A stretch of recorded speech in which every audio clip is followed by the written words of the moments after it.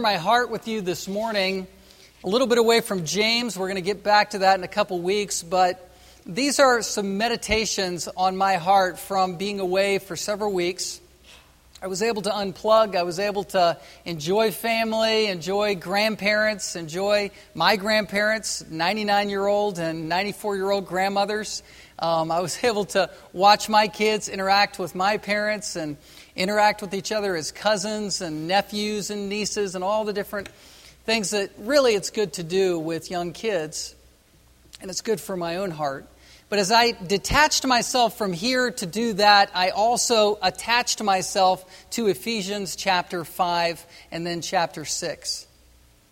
And the Lord was working in my heart this several weeks to, I think, crystallize some core commitments that I want myself to have, and I want to be committed to these things, but I want you as a church family to recommit yourself to these areas because these are biblical areas. These are areas that Christ commands us as Christians to be committed to. We're going to be looking at 5 core commitments from the Scripture.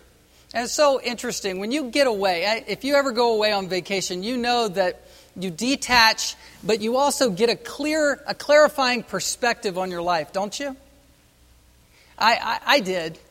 And there were a few things that clarified my perspective. One was watching my beloved wife go out on a kayak in 3 to 5 foot swells.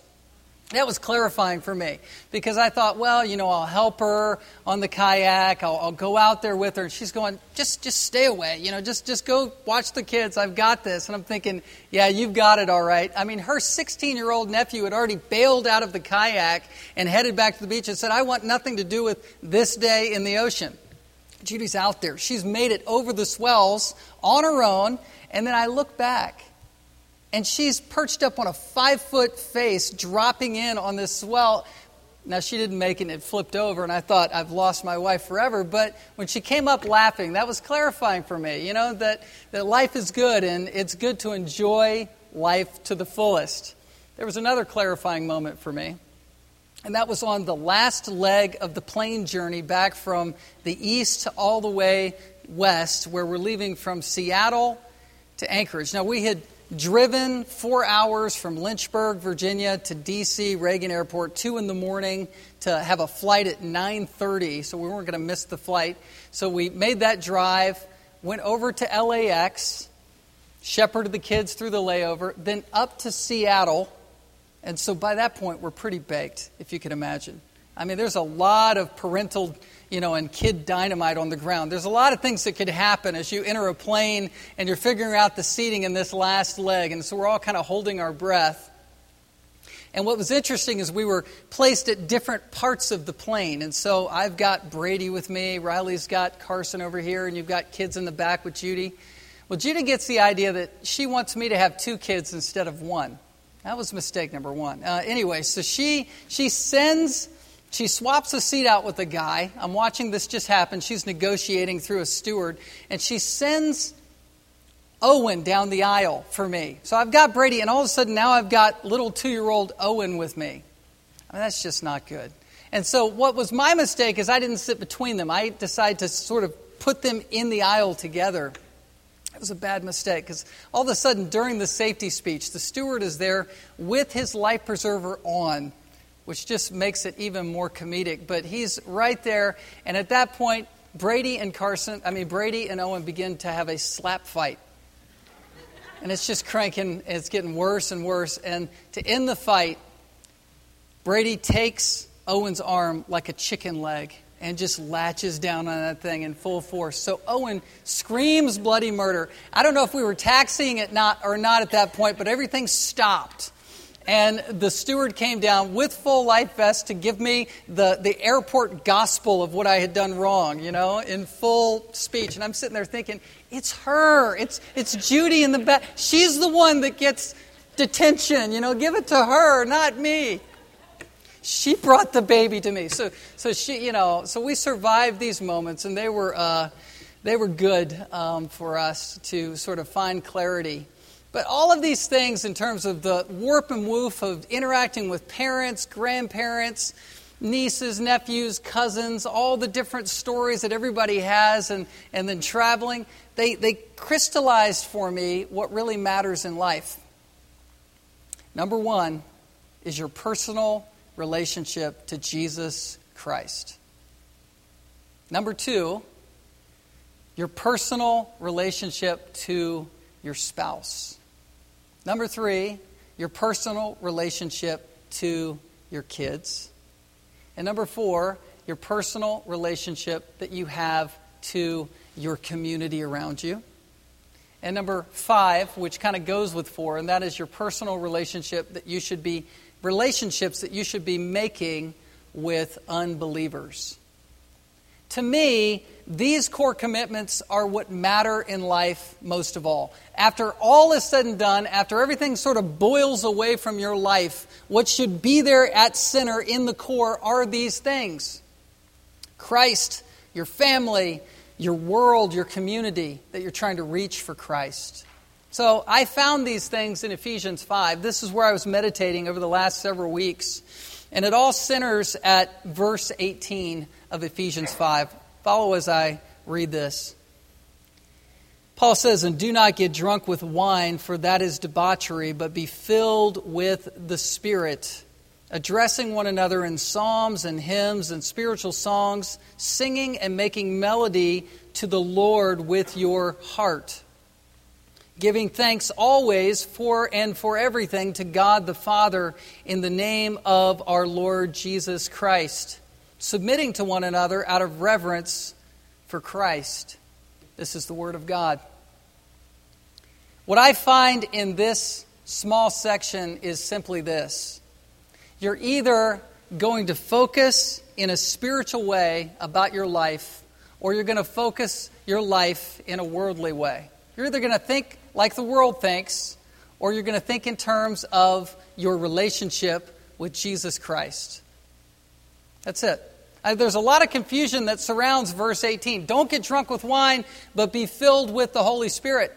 But it really all boils down to this. Paul is talking to a very pagan culture and a church that's been born again in a pagan, party-living, sex-filled, party-living environment. And he's saying, look, don't think like you used to. Don't think like a partier, like a drunk anymore. Think like a Christian. Be filled with the Spirit. Think spiritually. Think about this first commitment that I'm talking about, my relationship with Jesus Christ.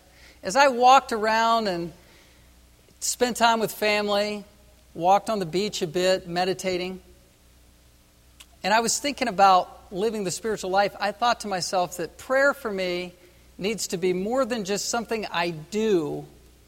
It needs to be a walk with Jesus Christ. It's something that I experience with a person.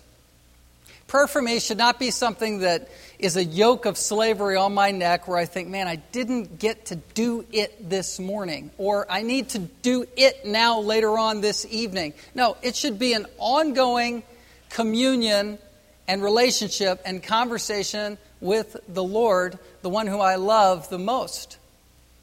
And the only way I think you can say that you love Jesus the most is if you are ongoingly talking with Him, seeking Him. Now, I think that there is a time for formal prayer, for very intentional prayer, for what you might call high prayers from the Word of God, but there should be the pray without ceasing conversation with the Lord that's ongoing. It's the only way you can say you love Jesus more than other people that you talk to all the time, that you share your heart with all the time, that you lay your needs on all the time, right? When you give needs to people and you say, look, let me talk to you about this. I need you to sort of bear this burden for me. Well, the only way you can say that you love Jesus most of all is to be doing that most often with Him. And so that was sort of a recommitment in my heart that I was making over the last several weeks to do that, to seek Jesus personally. It's been something I've been thinking about a lot. Look at verse 19 of chapter 5. This is the whole body addressing one another in psalms and hymns and spiritual songs. It says, singing and making melody to the Lord with your heart. There's a corporate sense and there's an individual sense here of our relationship to the Lord. Specifically, when Paul says we are to make melody to the Lord with our hearts, you know what that is? That is singing a song of praise personally to Jesus with our hearts. That's what our prayer life should be like. A melody of praise to Jesus all the time, personally. It's where we walk with Him and do that. If you look back in Ephesians 5 and you look at verse 2, it says, walk in love. The Christian life is a walk. It's something that is relational, where we are living our life with the Lord, walking with Him. And he picks up on this theme of walking again in verse 15. Look carefully then how you walk. It's not just a do's and don'ts religion. That's not what Christianity is. It's unlike all the other religions. It's not something you sign up for and put yourself under as a yoke burden of slavery. No. Christianity is where we are walking in communion and fellowship with the Lord because we have seen Him and we know who He is and we want to be with Him. It's being one of the 12 apostles that walked with Jesus Christ personally and intimately.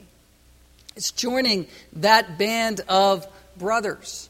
And then when you look down at verse 19 and it talks about doing this corporately, where it's not just a personal walk, but it's a corporate walk, it really clarifies for me what we gather for in the first place. You know why we gather as a church? Because we love Jesus and we want other people to be built up in loving Jesus. Do you get that? The reason that you come to church is for your own personal walk because you love Jesus Christ and you want that to be stimulated, but it should also be that you become spiritually minded and you want other people's walks to be enhanced. You want other people to grow in their relationship with Jesus. That's our heart. That's why we come to church, because we're building up other people's relationships with Jesus and our own personal relationship with Jesus. That's my core commitment. There's so much more that's going on behind the scenes that we don't always see. And I was thinking of this when I was looking at the Atlantic Ocean, and I was talking to Judy's sister and saying, there's a lot of wildlife out there, but, there really aren't so many sharks around, and you don't have to think about that so much. I saw some porpoises, in the morning time, going by. I actually went out and surfed in the morning and had some porpoises go by and had some sweet fellowship watching the Lord's creation, had some pelicans go by. And so I'm just thinking in serene terms. But, my sister-in-law was convinced that there are sharks out here and we need to be wary of them. And there are sandbars where kids are way out and this could be dangerous. And I'm like, oh, come on. I've grown up in this. I know this water. I used to watch this water as a lifeguard. And so then this fisherman reels in a 2-foot sand shark right as we're talking, and it's like flopping out on the beach, and she's like, see, the bait was drawing him in. I'm like, come on, that's an exception, that rarely happens. It's only a 2-foot shark. The next day, Judy is out with her nephews and nieces and with her sister, a different sister, and she's out on that sandbar. And the gal I was talking to, the other sister, is on the beach taking pictures of this, them just out there. And a 5-foot sand shark comes in and circles them. The 16-year-old nephew is very level-headed, just looked and said, guys, there's a shark surrounding us right now. And the tail actually whipped him on the way out.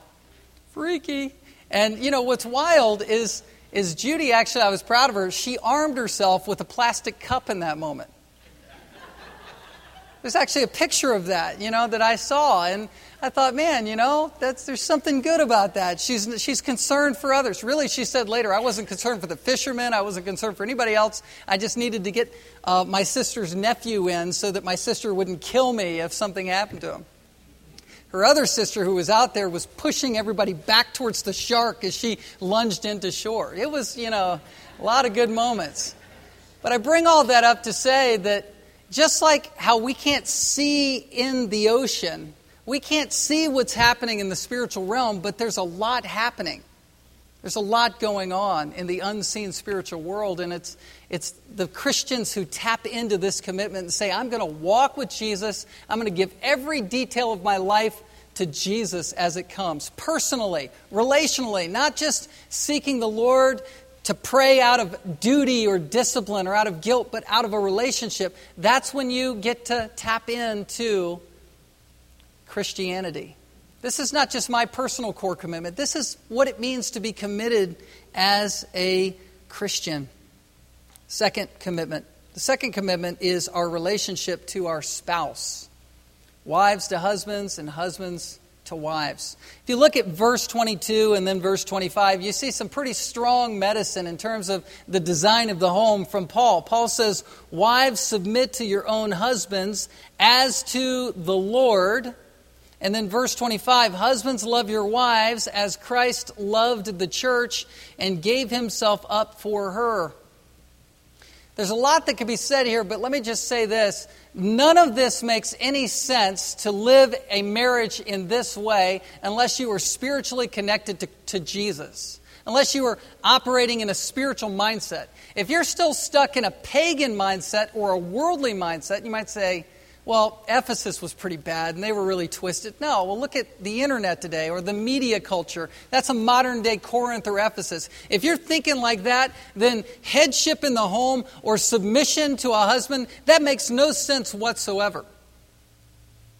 However, if you are spiritually minded and if you're thinking in terms of what Jesus has in mind here for the home, it makes all the sense in the world. Look at verse 22. "Wives, submit to your own husbands as to the Lord." I love how Paul connects that phrase there. As to the Lord, to submission.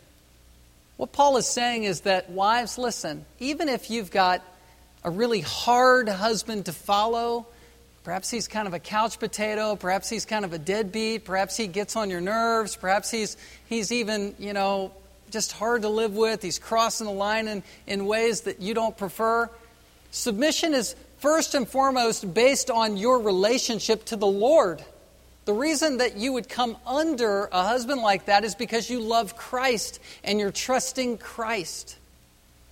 Now, that doesn't give a husband license to abuse his wife or to wield this command as some sort of dictator. But it makes no sense whatsoever to follow a dude unless you are following Jesus first and foremost, right? And you come under leadership because of Christ. And then verse 25, this is where my attention was really focused. "Husbands, love your wives as Christ loved the church and gave himself up for her."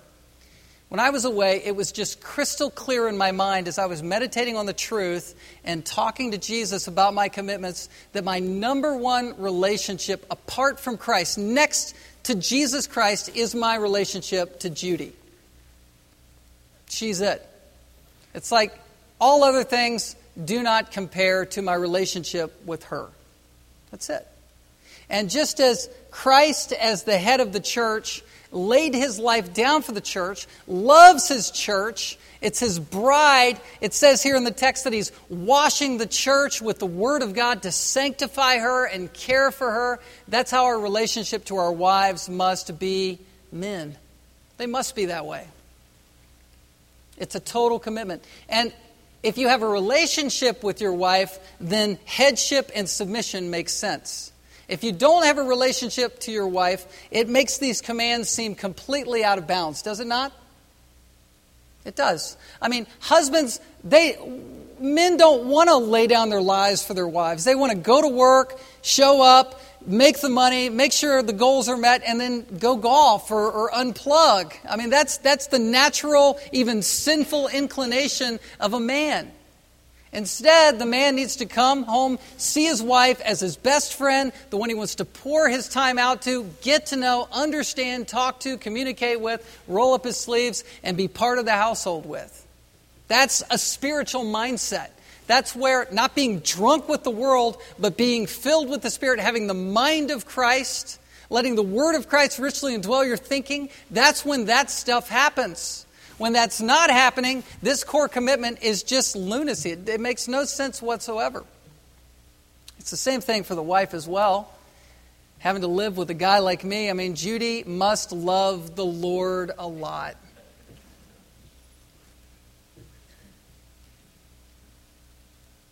It all comes down to verse 31. Look at that. "Therefore, a man shall leave his father and mother, and hold fast to his wife, and the two shall become one flesh. What happens when you get married? All marriages, even secular marriages, this is what's happening. The two become one person. I like to say when I marry people, two people walked into this room as individuals and they will leave as one. It's spiritual. It's not just a physical bond and it's not just a vow commitment at the altar. It is a spiritual union in the eyes of God. You are one flesh in your relationship. And I was thinking, Judy to me is an extension of who I am. And that's why Paul says here, look, no one ever hated his own flesh. We take care of our flesh. We feed ourselves. We make sure our needs are met. And you've got to work in union with your spouse in that way. You do. You might say, well, look, Jeff, you don't understand my marriage situation. I'm married to an unbeliever, or we had a divorce, or this has happened. You don't get my life, so why are you saying these things to me? Well, what I would say to you is, listen, instead of focusing on yourself, look at your mistakes or your circumstances or things that have happened to you as an opportunity to encourage other people with your history, with your story. Because even if this commitment to be relating to your spouse, even if you didn't hold up the end of your bargain or somebody else didn't hold up the end to their bargain, they didn't keep the core commitment, out of that disaster, you can teach other people, you can help other people with your experiences. And you can encourage people not to make the same mistakes or fall into the same circumstances, if possible, through your own ministry to them in discipleship, in relationship.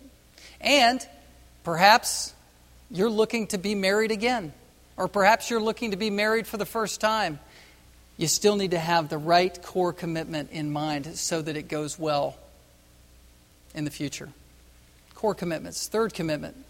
The third commitment that I have is the commitment to my children. Outside of my commitment to Christ and my commitment to my wife, my kids matter most to me. And I've got a pile of them. And so it's easy for me to look at them just as people that I'm supposed to clothe, feed, provide for, and educate, even spiritually. I mean, it is very easy for me to line up the cereal bowls, line up the diapers, line up the stuff, and just work them through the machinery and ship them off, either outside or otherwise. But I am called instead to relate to my kids personally, intimately. There's a theme here in the sermon. It's a sermon of relationships, relating to the kids. The Bible calls us to live with our wives in an understanding way, but it also calls us to not provoke our children to wrath. Look at verse 4. It says of chapter 6, "Fathers, do not provoke your children to anger." That is a sort of clear command in Scripture where the reader of this letter in Ephesus would be looking at the fathers. He's just looked at the children and said, okay, children, heads up, mental note here, obey your parents. That's what's going to give you blessing and a long life. This is right out of the Old Testament, kids. Don't miss it. It's restated in the New Testament. And now fathers, heads up. Okay, look up here, fathers. Don't provoke your kids to wrath. That's what would have been going on in the early church. Dads, don't do this. And that is because it is a very easy temptation as a dad to wield too much authority or do it in a way that's ungodly, to beat kids up verbally, and it destroys their little hearts. It does. That's provoking children to anger. Instead, bring them up in the discipline and instruction of the Lord. You know what this means? It's not talking about corporal punishment here. The discipline here is talking about directed guidance in the Word of God and in wisdom, which all of that comes through relationship. Knowing your kids personally, knowing what they like, knowing what they don't like. Probably one of the best little bits of wisdom that I heard was from, in terms of parenting, was from my mother-in-law, where she said, look, sure, give them the Word of God, but learn what they like to do. Go build something with that child. That child likes to build. Oh, okay. Yeah, involving yourself with the interests of your kids. Very important to do. I was very tempted one evening during my time away to blow off a commitment that I had made to Logan, my 10-year-old. And so there we are, and what he really likes to do is go out at night and go after blue-finned crabs and catch them and put them in a bucket. It doesn't matter. Once they're in the bucket, we could throw them out. It doesn't matter. He's not doing anything except catching creatures. He loves to conquer creation. He takes the whole idea of taking dominion over the creation a little too seriously. If it's alive, he's after it. It's scary. It doesn't matter. It's just bugs, slugs, all kinds of things. He's digging in the sand the whole time.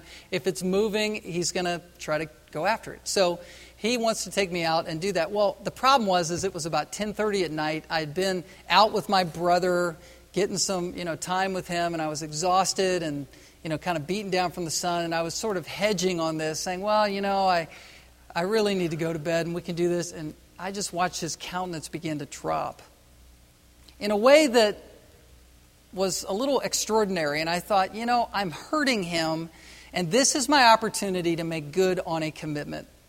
And so, you get the flashlight, you get your buckets, and you're tired, and you sort of stomp out to the beach. And what I didn't realize is that at night, I was going into enemy territory, and I was on their terms. There are crabs everywhere at night, and they're coming in and out of holes, and they've got the pinchers, and they're after you. It's kind of walking out into the night of the living dead. I was on the beach, and I looked, and there were about 5 or 6, and they're pale in the sort of flashlight. But then I looked down the beach, and there's about 60 or 70 of them coming, and it's an army of these pale crabs saying, "You're mine." And so Logan starts to dive after these things and pick them up, and before long I involve myself in it, and you're picking them up and throwing them in the bucket. And that means more to him than anything else that I could have done that night for him. And what was behind that wasn't just doing it, it was the fact that I held the commitment to do it. That's what mattered most. The other night, it was Friday night, Judy set up some tents in the backyard, and she's blowing up an air mattress, and I'm thinking, oh boy, it's on. Because guys, I know, I'm Alaskan now, but I don't like to lay on the ground, but there was a mattress, and the kids really wanted me to camp with them, and I'm going, man, all right, but Friday night came around, I began to beg off and begin to go, kids, I've done this and this and this with you, and I just watched them, and they want to know if I'm going to involve myself, and so I went to bed, in the tent, and got zipped up in the bag and went to sleep, and it was a good night, all right, it worked out. Nothing ate me that night, it was fine, not even mosquitoes, but it was good to do. It was good to follow up. And kids won't, I don't think, listen to what you believe in, and they won't listen to the doctrine, and they won't listen to the gospel unless they know that you love their hearts and you love what they care about. That's an important commitment to make. All right, fourth commitment. Fourth and fifth commitment, these commitments actually tie together, and this has to do with how we are involving ourselves with our community. You might say, what does that mean? Well, let's just put it in terms of your physical neighbors that live around you and your boss or your coworker. And God is calling us to live the gospel as much as speak the gospel. And I just want to encourage you, this is sort of a very practical part of the message, that if you want to evangelize the world, you have to live a life of integrity on the job. That's it. If you want an entree to preach the truth, you got to serve your boss as a person. So often I think we, punch in and punch out, and then we grumble and complain about the people we work with, or, everything that's wrong, and we forget that we're working with people. You say, but you don't know my boss. I don't like to work with my boss, and he doesn't care about me, and I don't really care about him. Well, let me just reframe it like Paul does. Paul says, verse 5, slaves, obey your earthly masters with fear and trembling. So he's talking about a slave coming to a master, and he's saying, look, open your heart up to him. And he says, with a sincere heart as you would Christ.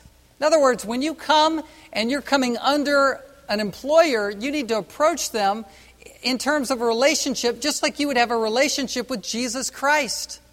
It's very interesting. And he reverses it and says to the master, in the same way, don't abuse the person that's working for you, but you have to serve them because you are accountable to a boss that's higher than you. And that's God himself. Look at verse 6. Not by way of eye service as people pleasers, but as servants of Christ, doing the will of God from the heart. You say, I can't do it. I can't work for people in that way. You don't know my boss. I just have to harden up and just, sort of set my jaw and work every day and try to forget about my boss. Well, no, you're called to work for him. And if you can't, in your mind, do it in terms of getting there relationally with your boss, then just work for his boss, which is Christ. And let your relationship with Christ every day melt your heart so that you'll begin to melt before your boss in love for that person. And with your coworkers or people that work under you, it's the same thing. You say, you don't understand, this person is with me and I don't want to like this person. Well, if you begin to love this person, pray for this person, and work with this person, guess what? If you treat them as a person, as a relationship, things will open up in your life. And you might even find yourself with gospel opportunities. I don't like the phrase that says, look, just live the gospel and use words if necessary. Or preach the gospel and use words if necessary. I don't like that because it's the word of God that changes people's minds and hearts, is it not? It's the word of Christ that opens people up to believe.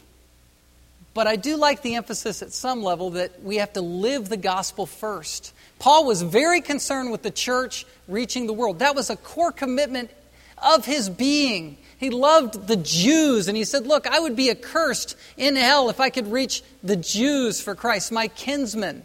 I mean, he was very passionate about this, and he was passionate about it on behalf of the church. And he wanted the church to say, you know what, I want to get on mission. I want to pray for people in my community and put myself out there for them. God is involved in all of the details of your life, by the way. Where you live, who you work with, who you work for. All of these details are tailor-made by God in your life. Perhaps some of you aren't even working, but you have friends that are just out there around you that are watching your life. It's very important. I was reminded of this when we came home from our trip, and Judy was in the kitchen, and she's cooking on our Jenn-Air stove in our island in our kitchen, and the kids are all around waiting to be served. And all of a sudden I hear, ah! And Judy doesn't typically do that, so I know it's something serious. I mean, she's pretty tough. But the sparks actually were flying out of the controls of the Jenn-Air stove. So I went, wow, that's a problem. So she cut it off, and I went down to the fuse box. And, I'm pretty mechanically inclined, so, if I do say so myself, yeah, not really. So I went in and, toggled the fuse, and all of a sudden I hear, ah! And in other words, I had re-sparked the whole thing. So I was on the phone with Brian Laker pretty quickly after that, and Brian, out of the goodness of his heart, said, look, I just don't want you to burn the house down, so let me stop by. And he did. But as he was coming over, a neighbor was coming over that we have a good relationship with, and Judy just began to tell what was going on to the neighbor. The neighbor said, hey, I've got a Jenn-Air stove just like that one in my garage right next door that I got at a garage sale. Let's see if it fits. So within 1 hour of Brian coming over and these neighbors coming over, it was like a pit crew change where we just missed 1 hour of dinner and we had a whole new used setup in our kitchen. It's pretty amazing. But it was just a testimony of God being involved in those particular details. A lot of times, something breaks and it takes a day or a day and a half, or you got to order a part, or there's a lot of money rolling out for a repair. However, in this case, God was blessing us in those details in this circumstance. But I think He was doing it for a greater purpose, so that we could have a testimony in front of our neighbors, involving ourselves in the community, a sincerity of heart in our relationship with the Lord, where people see that and they realize that God is real and involved. Well, the last commitment relates to this one, and that is our relationship to unbelievers. Relationship to unbelievers. Let's pick up, first of all, in verse 18. Paul has just talked through the armor of God. We're not going to get into that, but at the end of his armor of God talk, he says, listen, church, pray for me at all times in the Spirit, using supplication, perseverance. Pray earnestly for me. Why? Verse 19. He says, and also for me, that words may be given to me in the opening of my mouth boldly to proclaim the mystery of the gospel. He says, for which I am an ambassador in chains. Now, this is a little bit of an interesting statement for Paul to make, isn't it? Here he is writing a letter from a Roman dark, stinky prison where he's probably chained to a Roman guard. And he's saying, look, pray for me that I can preach boldly the gospel to people. It's like, what's the best way to advance the kingdom of God? Well, take a guy who's a spiritual leader and have him come under criminal charges, put him in prison and shackles, and have him write a little bit, but pray for him that he can start preaching and that ministry will multiply through that. It's kind of radical, isn't it? He really didn't have the laser light show backing with his preaching ministry, did he? He was just in prison as a convict preaching the gospel. That's what he prayed for. That's what he cared about most of all. And the reason I bring this situation up is that you have your own situation. You have your own Roman prison. You have your own scenario where you go, look, there are obstacles here where it doesn't seem like I should be able to boldly preach the gospel or share Christ with anybody. But I would encourage you to relook at your circumstances. Even if they don't look like natural ways for you to share Christ, perhaps the Lord is designing a way for you to boldly witness to someone in your sphere of influence. I'm sure He has. He's called us to make disciples. He said that the field is white for harvest, right? I was out and, sort of connected with the guy who rented us our beach house over these 3 weeks. And basically, he's an old friend from the East Coast, and he and I were both employed under this lifeguard chief on that beach that we were positioned on over the weeks. And this guy rented us his house, and so I got to reconnect with him. And we've talked a little bit on the phone over the course of 25 years, but not very much. So he knows I'm a believer, and he's actually a guy who he involves mentally handicapped people within his business, and he reaches out to people who are coming back from the war and puts them on his rental equipment out on the beach. And so he's a very good-hearted guy, but he's not yet a believer. And so I just spent some time with him. And we went out one evening and talked, and the things that he wanted to talk about were fascinating to me because they were just very gut-level, heart-level issues. And the two things we talked about were when he was on the scene working rescue for a scenario where a boy had been bitten by a shark in his femoral artery, and this boy bled out in front of him and died on the way to the hospital. I mean, it was just tremendously burdensome for him. We actually had gone over to dinner under the guy who hired us both to be lifeguards, umpty-ump years ago. And this guy brought that scenario up at dinner, and I watched my friend slump over in his chair. And I said, that must have been pretty tough. And he said, yeah, it's a hard burden to carry. I thought, yeah, that's tough. And it was just that he had watched a child die. And that led to another conversation where he was talking about the time when he was supervising the beach area and the guards, and a guy got out too far, and one man in 17 years went down and died sort of on our watch. Well, he didn't remember that I was 2-3 lifeguard chairs down from where he was, and the guy died out in the water in front of another lifeguard, but this guy I'm talking to is saying, listen, I remember barking out commands by the walkie-talkie to that lifeguard saying, should you go? Should you go? It looks like he's too far. And I said, you know what? You don't remember this, but I was right there. And I remember what you were saying, and you were doing everything that you were supposed to do on the job to secure the safety of that person. And the lifeguard just didn't go quickly enough. And so I was able to sort of ease his conscience, and God was involved in the details of that relationship and that conversation. And I said, listen, look, you've been reflecting on all of God's creation over here in Back Bay and on the Outer Banks. And it's a beautiful thing to see God through creation. But let me tell you about God as He has revealed Himself in Scripture. I said, have you ever read the Gospel of John? I said, all of God's attributes come clear in the cross. All of the thunder and lightning of who Jesus is as Lord, as Savior, as mercy giver, as Redeemer, as forgiver, as the one who takes on the wrath of God and is giving mercy to the whole world to be saved. All of that is found in the cross. Have you ever read a gospel? And have you ever read the Gospel of John? You said, no, never have. And this guy's very bright. And he just said, look, I'll read it for you and I will report to you that I've done it. This is just what we should be about all the time. It's just giving and living the gospel. These core commitments. These are not, again, my own personal core commitments. These are the commitments that we should make as individual Christians in our church. A commitment to walk with Jesus. A commitment to be faithful to our spouse and know our spouse personally. A commitment to love our children. And a commitment to the world, our community, and living out the gospel and sharing the gospel in words. This is what we should be all about. Tonight at 6 o'clock, we're going to talk in a business meeting forum about the vision of our church. And I really want this to be part one to what we talk about tonight, because I'm going to share my heart in terms of how our staff and elders have been dreaming about reaching our community as a church, but also reaching out through our church to the mission work of Anchorage, Alaska, and the world. You need to hear about this because we need to be excited to be praying for the mission of our church.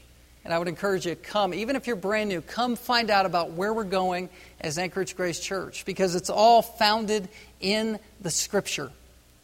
God is our captain, and He gives us our marching orders, and we want to say yes, sir, and amen, and follow Him. These are our commitments to Christ, our Lord. Let's pray. Father, we thank You for this morning. We thank You